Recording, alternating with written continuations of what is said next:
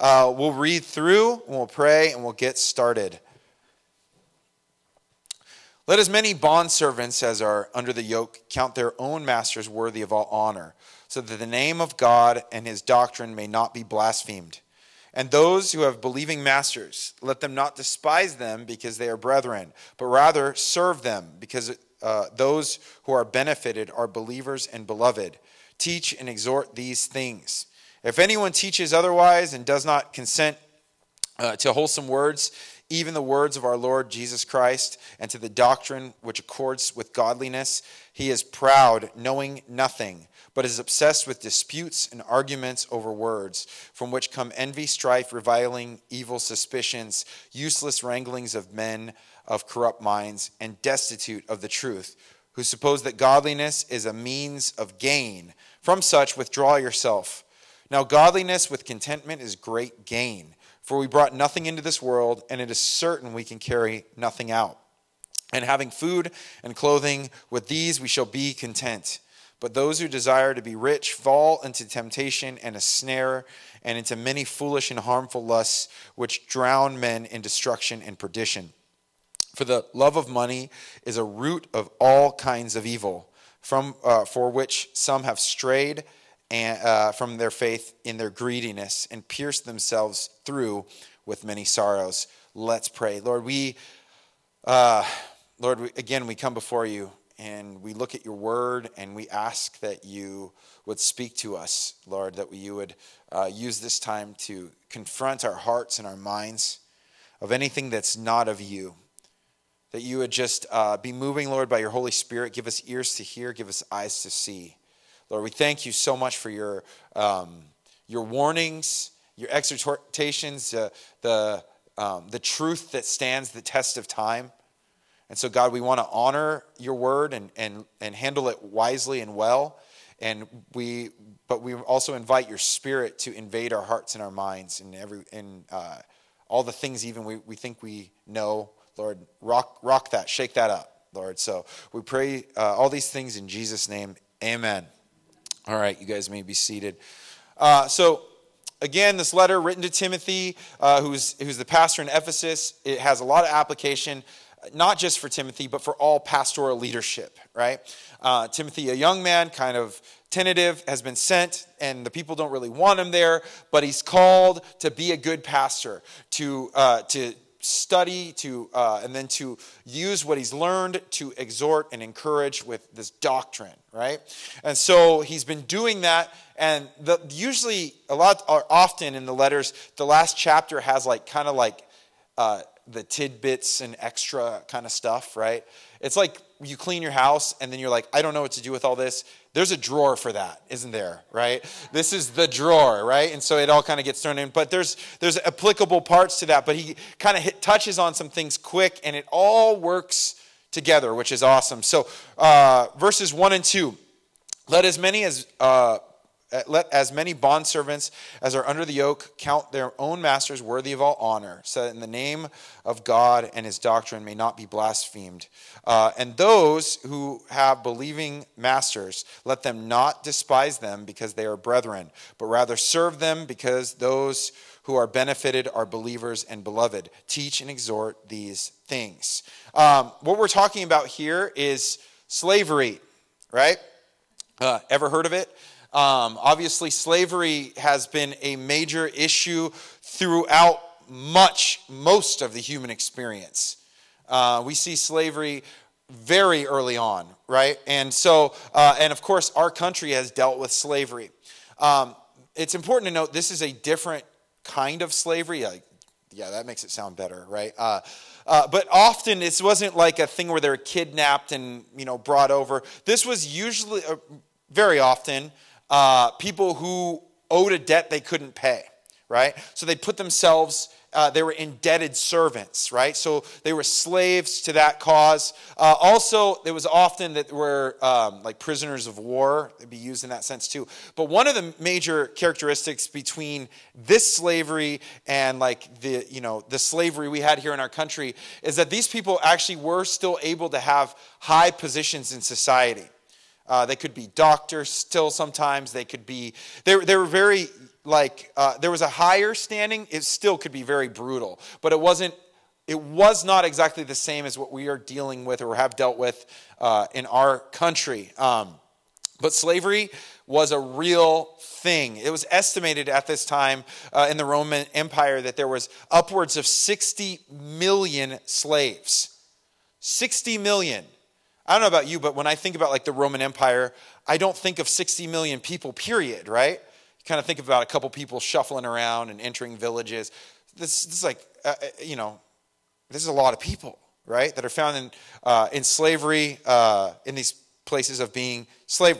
So also, we see that sometimes these people who are slaves would actually indebt themselves to a lifetime of service to the master. When they found that their master was good and benevolent and kind, you'd call that a bondservant, right? And we know bondservant as bondservant of Christ. There's an allegiance and there's a covering under, okay, this guy's good. I'm not going to have to worry about anything. I'll be able to work. He's fair. He takes care of all this stuff, right? All this kind of like makes our minds go crazy because of so many triggers and, thinking about how poorly and gnarly we've seen it in the past. But we should have not like slavery, obviously. But it's important to understand the context of this. It's also important to note that slavery is not actually promoted in Scripture. This is not being promoted. This is saying how we handle the situations that we're in, right? And the idea that slavery's been promoted or, been encouraged just because it's mentioned in Scripture has been highly used for something called trajectory theology, where you go, well, back then slavery was okay, but now we've evolved and we've grown. And so our biblical understanding is that obviously slavery is not okay. And so we can evolve with that. So there's a trajectory where we're going to a higher place. And so you can imagine how that can imply, right? So now, we used to, the Bible said that, but sure, that was a simpler time and a different time. We have grown and evolved, and so now we don't have to think about, things, same sexual ethics, same any of that stuff. Because we've grown and we've evolved. The trajectory, it's moving forward. The biblical account is not pro-slavery, but it is dealing with the character of wherever we are at. So he's speaking to a culture absolutely messed up, absolutely with issues, and he's going to be speaking to both the slave and the master. Okay? It's also important to note, this very much implies to workers and bosses, employers and employees. It all works together, right? So also it's important to note, if you're really kingdom-minded and kingdom-living and you see one another as we grow more in the likeness of Christ, as his righteousness is being made manifest through our life, as we are being sanctified daily, the better we see one another. And so what he's dealing with is probably slaves and masters going to the same church. They're sitting there right next to each other, and so he's dealing with them in that position. I think the more that we grow closer to the Lord, the more we'll see the destruction of things like classes in the sense of slaves, right? When you start to value people and see them more clearly anyway. And same thing, employees and employers. You might be ahead of someone, but it doesn't mean you demean them or devalue them. Okay? And so what does he say? He says, as many as are bondservants as are under the yoke until the yoke count their own masters worthy of all honor. When you are under someone, work hard. Honor them. Give them the position and honor them. Remember, throughout Scripture we see we don't just do things for the people. We do everything we do as unto Christ. Because, man, I'll tell you what, I don't have the motivation to do things for people all the time. Because you can factor out why. They don't deserve it. They're ungrateful. They don't need help anyway. They're fine. They could do it on their own. And so he says, you know what, let me make this real simple for you. Do it as unto the Lord.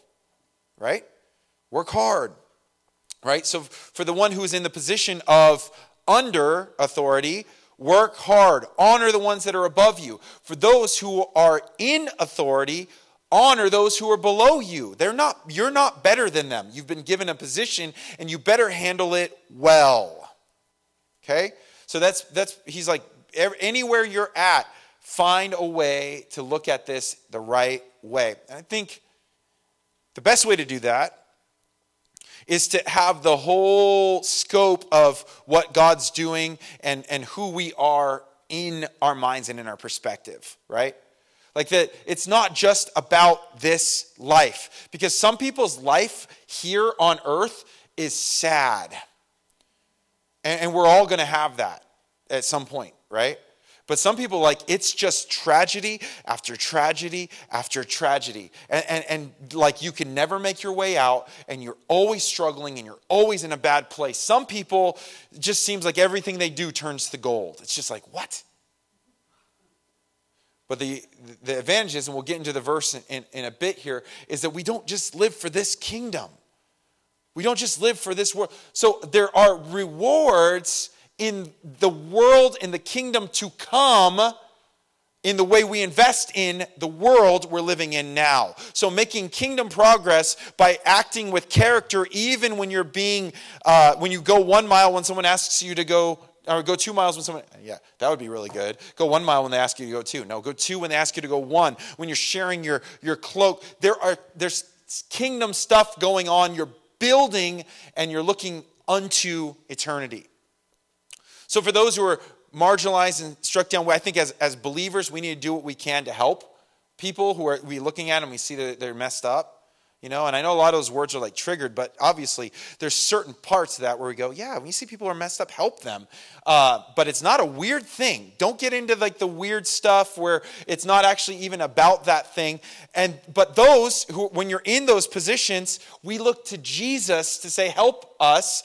And in the midst of that, I'm going to be honorable to you no matter what. I'm going to follow you no matter what, even in the midst of the struggles, because this is not the end. Whether we die here, whether this leads to death, or whether this leads to destruction, whether it goes from bad to worse, if my dreams don't come true, I'm still going to follow you, Lord. I'm still going to follow you. I'm still going to honor you. And so that's the point. If you're a slave, honor your master. Do it as under the Lord. If you're a master, honor the person under you. Right? It's important to work hard. It's easy to find. So a lot of times people they'll work at a church or something. And they thought this would be easy. And it's like, no, you just work. You got to work. You've got to work. You got to be part of this. It's not It's not like just mail it in. I had worked at a church at one point where they wouldn't hire Christian companies to work on anything in their building. Because people would just be like, oh, it's just grace, man. It's all good. Sorry about the plumbing, but we're all under grace here. It's like, we just need a good plumber. And I'm thinking, that's just a sad story. That's like a bad picture of cheap grace, right? We should be the ones that are the best, right?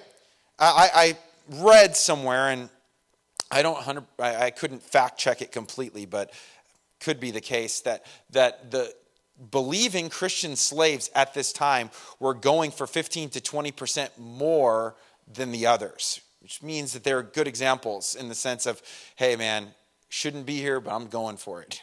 I'm going to continue to work hard for the glory of God. Be a good worker, be a good boss. Especially don't disrespect those because they're believers just because you go, hey man, where's your grace? No, man.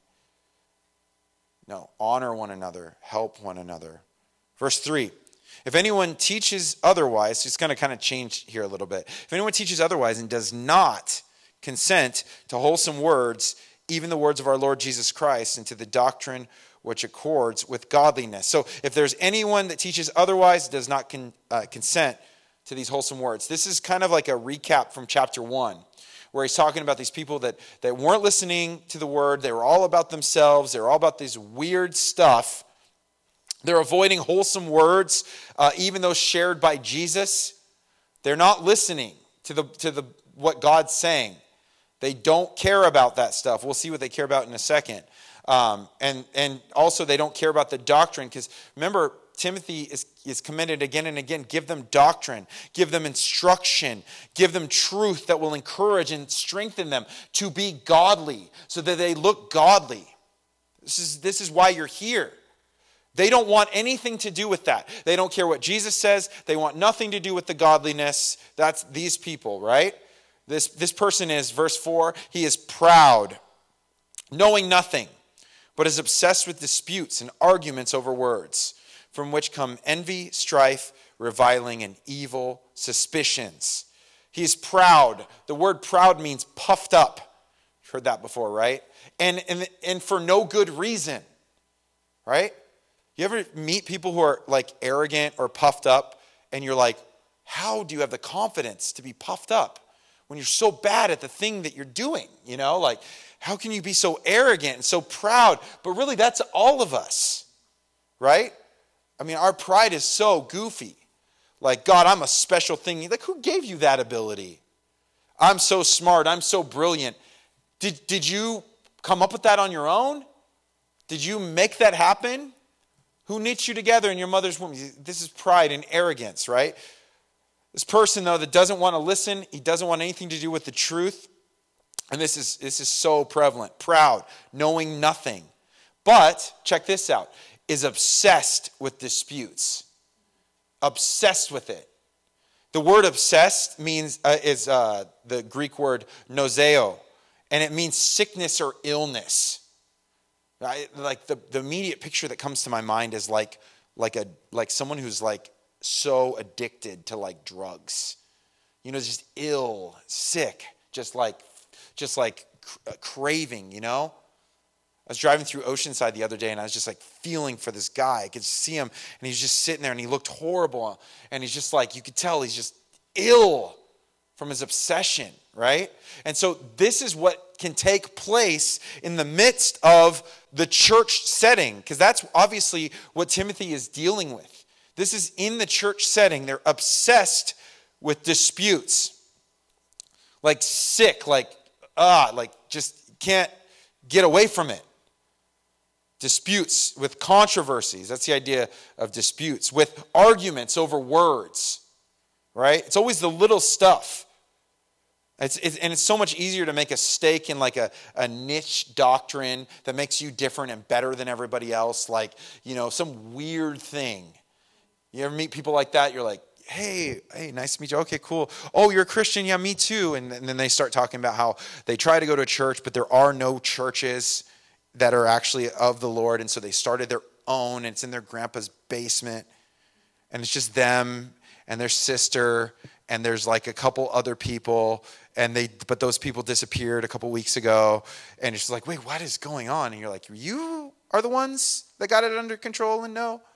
They got into weird stuff, and it's always about weird stuff. It's never about the gospel. It's never about the goodness of God. It's never about sanctification and growing in likeness of Him and understanding grace and truth, extending mercy. It's always weird stuff, right? Disputes, arguments. This is currency, right? People love this. If you can say something provocative and get people fired up, it's worth a lot. At the very least, in the social media world, it's worth a lot of views. And so easy to take the cheap route and to go and do it the dirty way.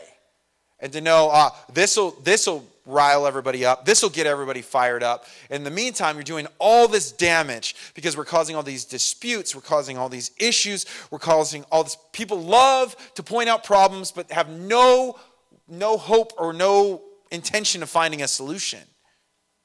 Just love the dispute. Just love the drama.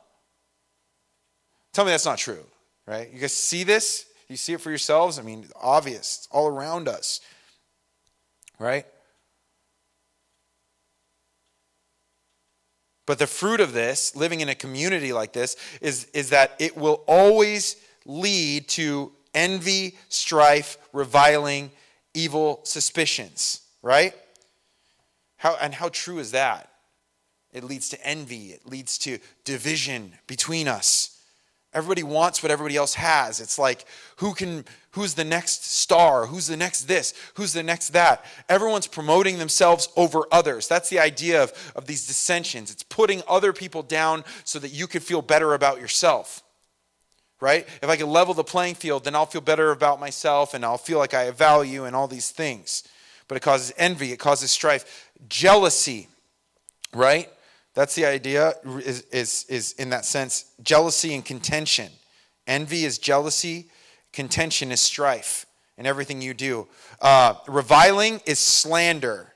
You eat your own, right? You start saying stuff about people because you know it gets people fired up. And we love gossip, right? Love to hear about things. And, oh, did you hear about this? Oh, did you hear about this? Oh, did you hear about this? I can't believe it. Oh, what a tragedy. And you're like, that's not a tragedy to you. This is entertainment. You're not sad about it. You like it. It's like something you're enjoying, right? And so it's really easy to build the kingdom on this stuff. And so that's why Paul's saying, don't allow this stuff to take place, because what will end up happening is what your community will be marked by. Reviling, slander, and evil suspicions. Isn't that interesting? Evil suspicions. I think that you could translate that like active imaginations, like evil active imaginations. I bet they're like this. I bet it's like that.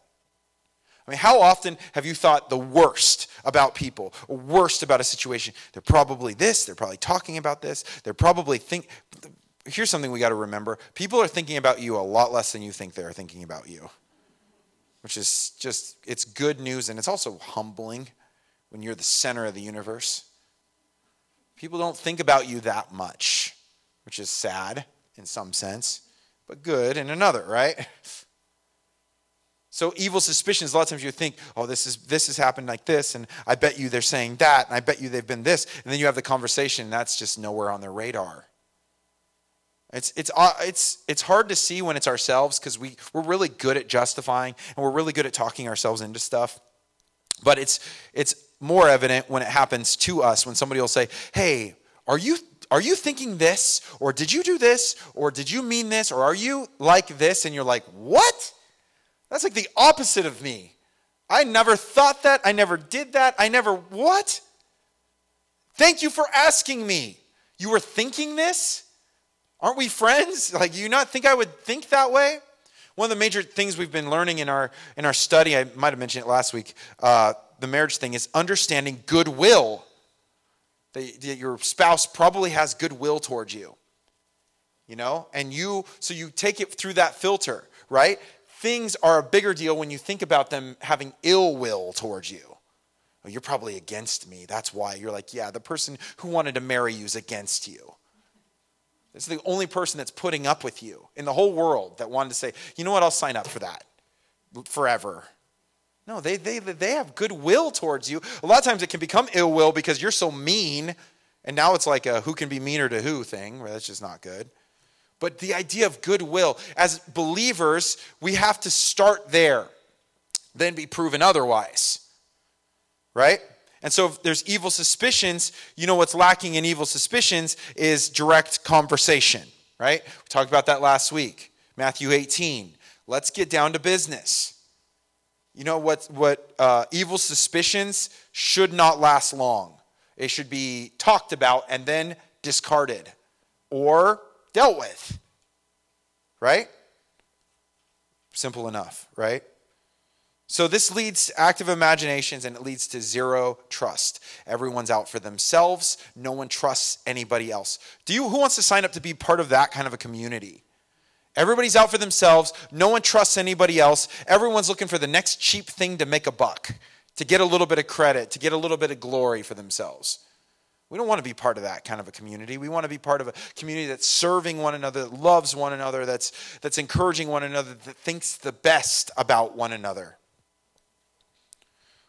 So what are these things? Verse 5, useless wranglings of men, of corrupt minds, and destitute of the truth, who suppose that godliness is a means of gain. From such, withdraw yourself. These endeavors are useless frictions between men with corrupt minds. Useless frictions. Useless. They're of no use. This is a complete waste of time. This is a complete waste of resources, and it's just such a bummer. One of the things that keeps me up at night, or wakes me up at night, or keeps me up when I woke up at night, how about that, is thinking about wasted time. Anybody else?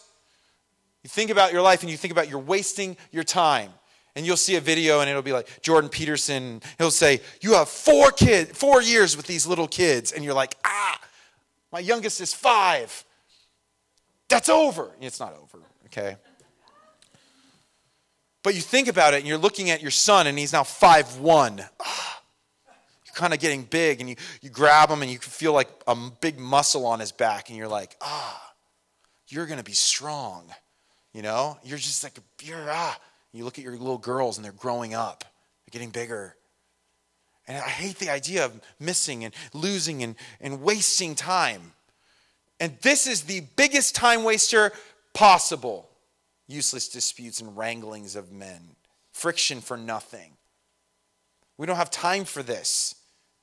The world is watching. And this is kind of like what a lot of the church is known for. So we can't do this. You can't be there. Paul is warning this to a church 2,000 years ago, and it's applicable now. You want to know why? Because man has not changed as much as we want to think he has.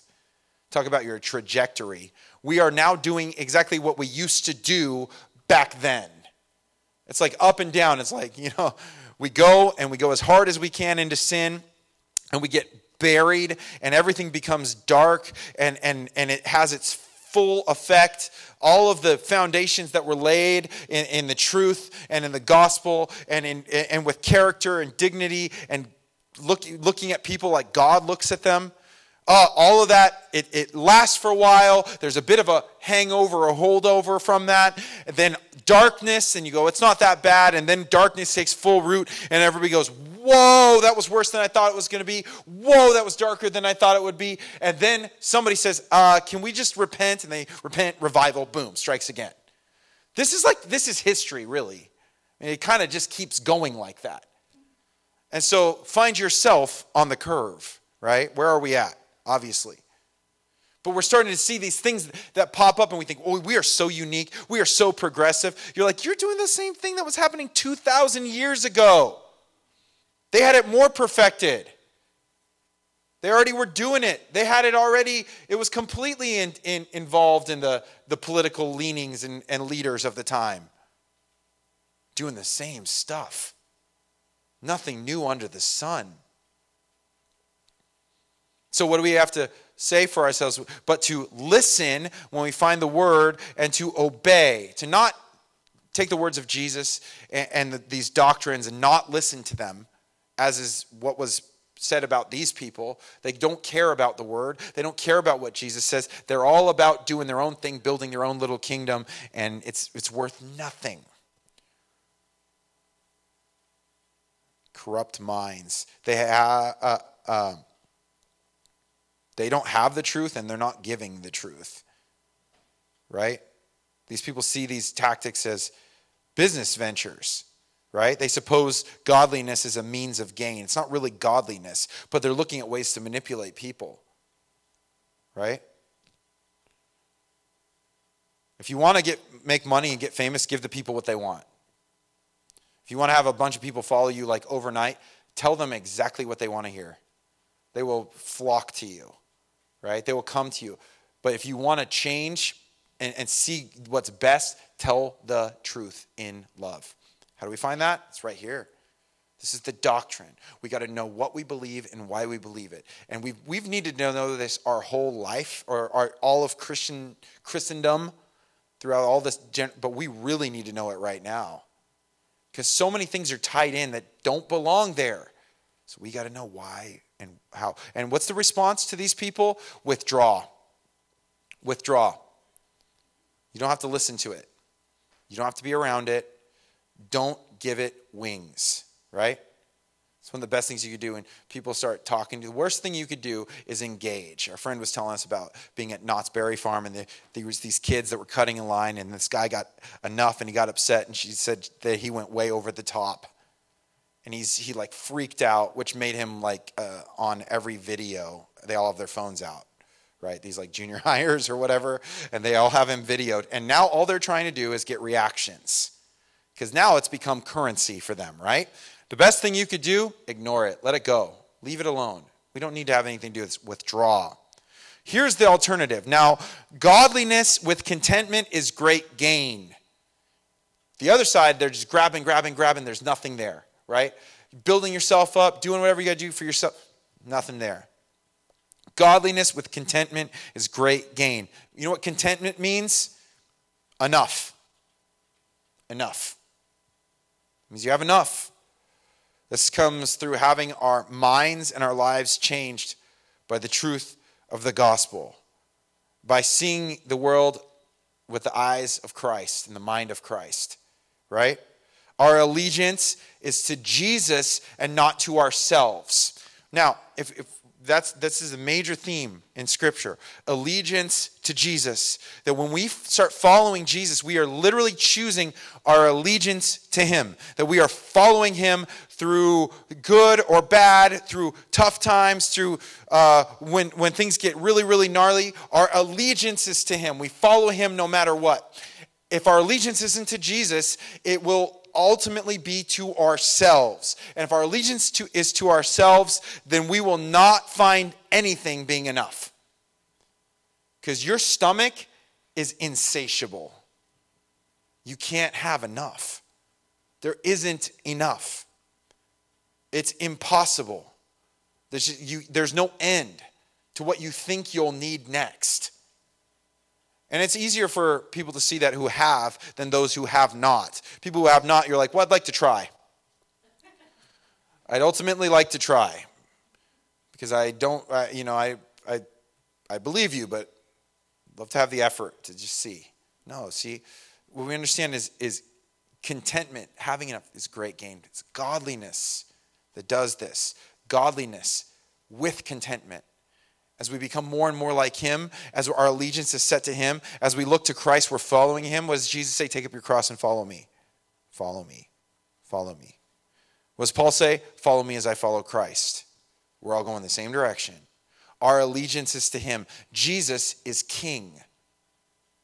And he really made that clear. When he came to earth, he set up, I am setting up a kingdom. Everything he did was kingly. Everything he did was showing, I am the king and I'm coming. And I'm bringing about my kingdom. And he talks about it throughout all of the Gospels. Here's the kingdom principles. Here's what the new world looks like. Here's what I'm bringing in. He's the king. And our allegiance is to the king. And if our allegiance is to the king, good luck finding contentment. You will never have enough. Right? I remember thinking, man, if I finally get a raise, if I could just make a little bit more money, I would have no problems. And then all of a sudden you do, and you're like, where did it go? I'm in the same position as I was in before. And then it's like, inflation. No, I'm in a much worse position than I was in before, But it's wild. It seems like no matter where you're at, without contentment, you're always in a similar position. Still don't have enough. Still running on empty. Still haven't found what I'm looking for. Godliness with contentment is great gain. This is allegiance to Christ. Here's some good reminders. For we brought nothing into this world, and it's certain we can carry nothing out. And having food and clothing, with these we shall be content. You can be dressed as nice as you want, at your funeral, but no one is looking at you going, man, I wish I was them. I mean, as far as, except for if you're with the Lord, then you go, man, I wish it was them. But as far as the way you look, it's like, yeah, good looking, got all the fancy stuff, but there's nothing here. There's nothing here. We all end up in that same position at the end of our life? What are we going to do with Christ? And that determines everything. So we come into this world with nothing. How humiliating is that? You are born naked, crying, red, kind of weird looking, super weird looking, right? I'm sure not your baby. Your baby was beautiful, I'm sure. But everybody else is. It's just like, what? This is how you come into the world? Just totally helpless. Can't help yourself. Can't do anything. What do we see? At the end, helpless. Can't do anything. You're done, Brought nothing into the world. We'll have nothing when we leave. So having food and clothing, with these we shall be content. With these we will see we have enough. But again, this comes from kingdom mindset. Matthew 6, 19 through 21. I shared this in a little devotional out there with the servants. Do not lay up for yourself treasures on earth. This is Jesus' Sermon on the Mount. This is his kingdom being inaugurated. This is kingdom Jesus. This is, want to know what my kingly rule looks like? You want to know what it's like to be part of, want to know what allegiance looks like to me? Do not lay up for yourself treasures on earth, where moth and rust destroy, where thieves break in and steal. But lay up for yourself treasures in heaven, where neither moth nor rust destroys, and where thieves do not break in and steal. For where your treasure is, there your heart will be also. I just listened to, I was going to read it, but I ran out of time. So I listened to Heaven audiobook by Randy Alcorn. And I was interested because I felt like I had not had enough understanding of heaven. And it's 500 pages of heaven. It's wild, And as I'm listening to it, obviously I was pumped on just heaven's so much better than we even think. And it's better than he even sees. But to see what the scripture actually says, oh my goodness. But one of the things that it did for me as I'm listening to it is it started to transfer my values from things of the earth to things in heaven. Because there's some things it says in the scripture, you might have nothing here, you'll be rewarded there if you're faithful. You might be struggling here, don't worry, you're going to get there. There's Joni Eareckson Tada. She's she's in a wheelchair, right? And I think it was Randy Alcorn told the story about how it was either him or someone else said to her, I can't wait, I can't wait to see you with your new body, your renewed body, like enjoying heaven. And she says, I can't wait for you with your renewed mind. To see you with your renewed mind. And you're like, touche, got him. But that's the idea. If you're looking for eternity, which is, God is always about redemption, right? He's always got a plan to restore. And so however it goes down at the end here of this earth, there is a plan for restoration and a new heaven and a new earth where we'll be with him forever. And it's all going to be the way it was supposed to be. That's clearly stated in Scripture.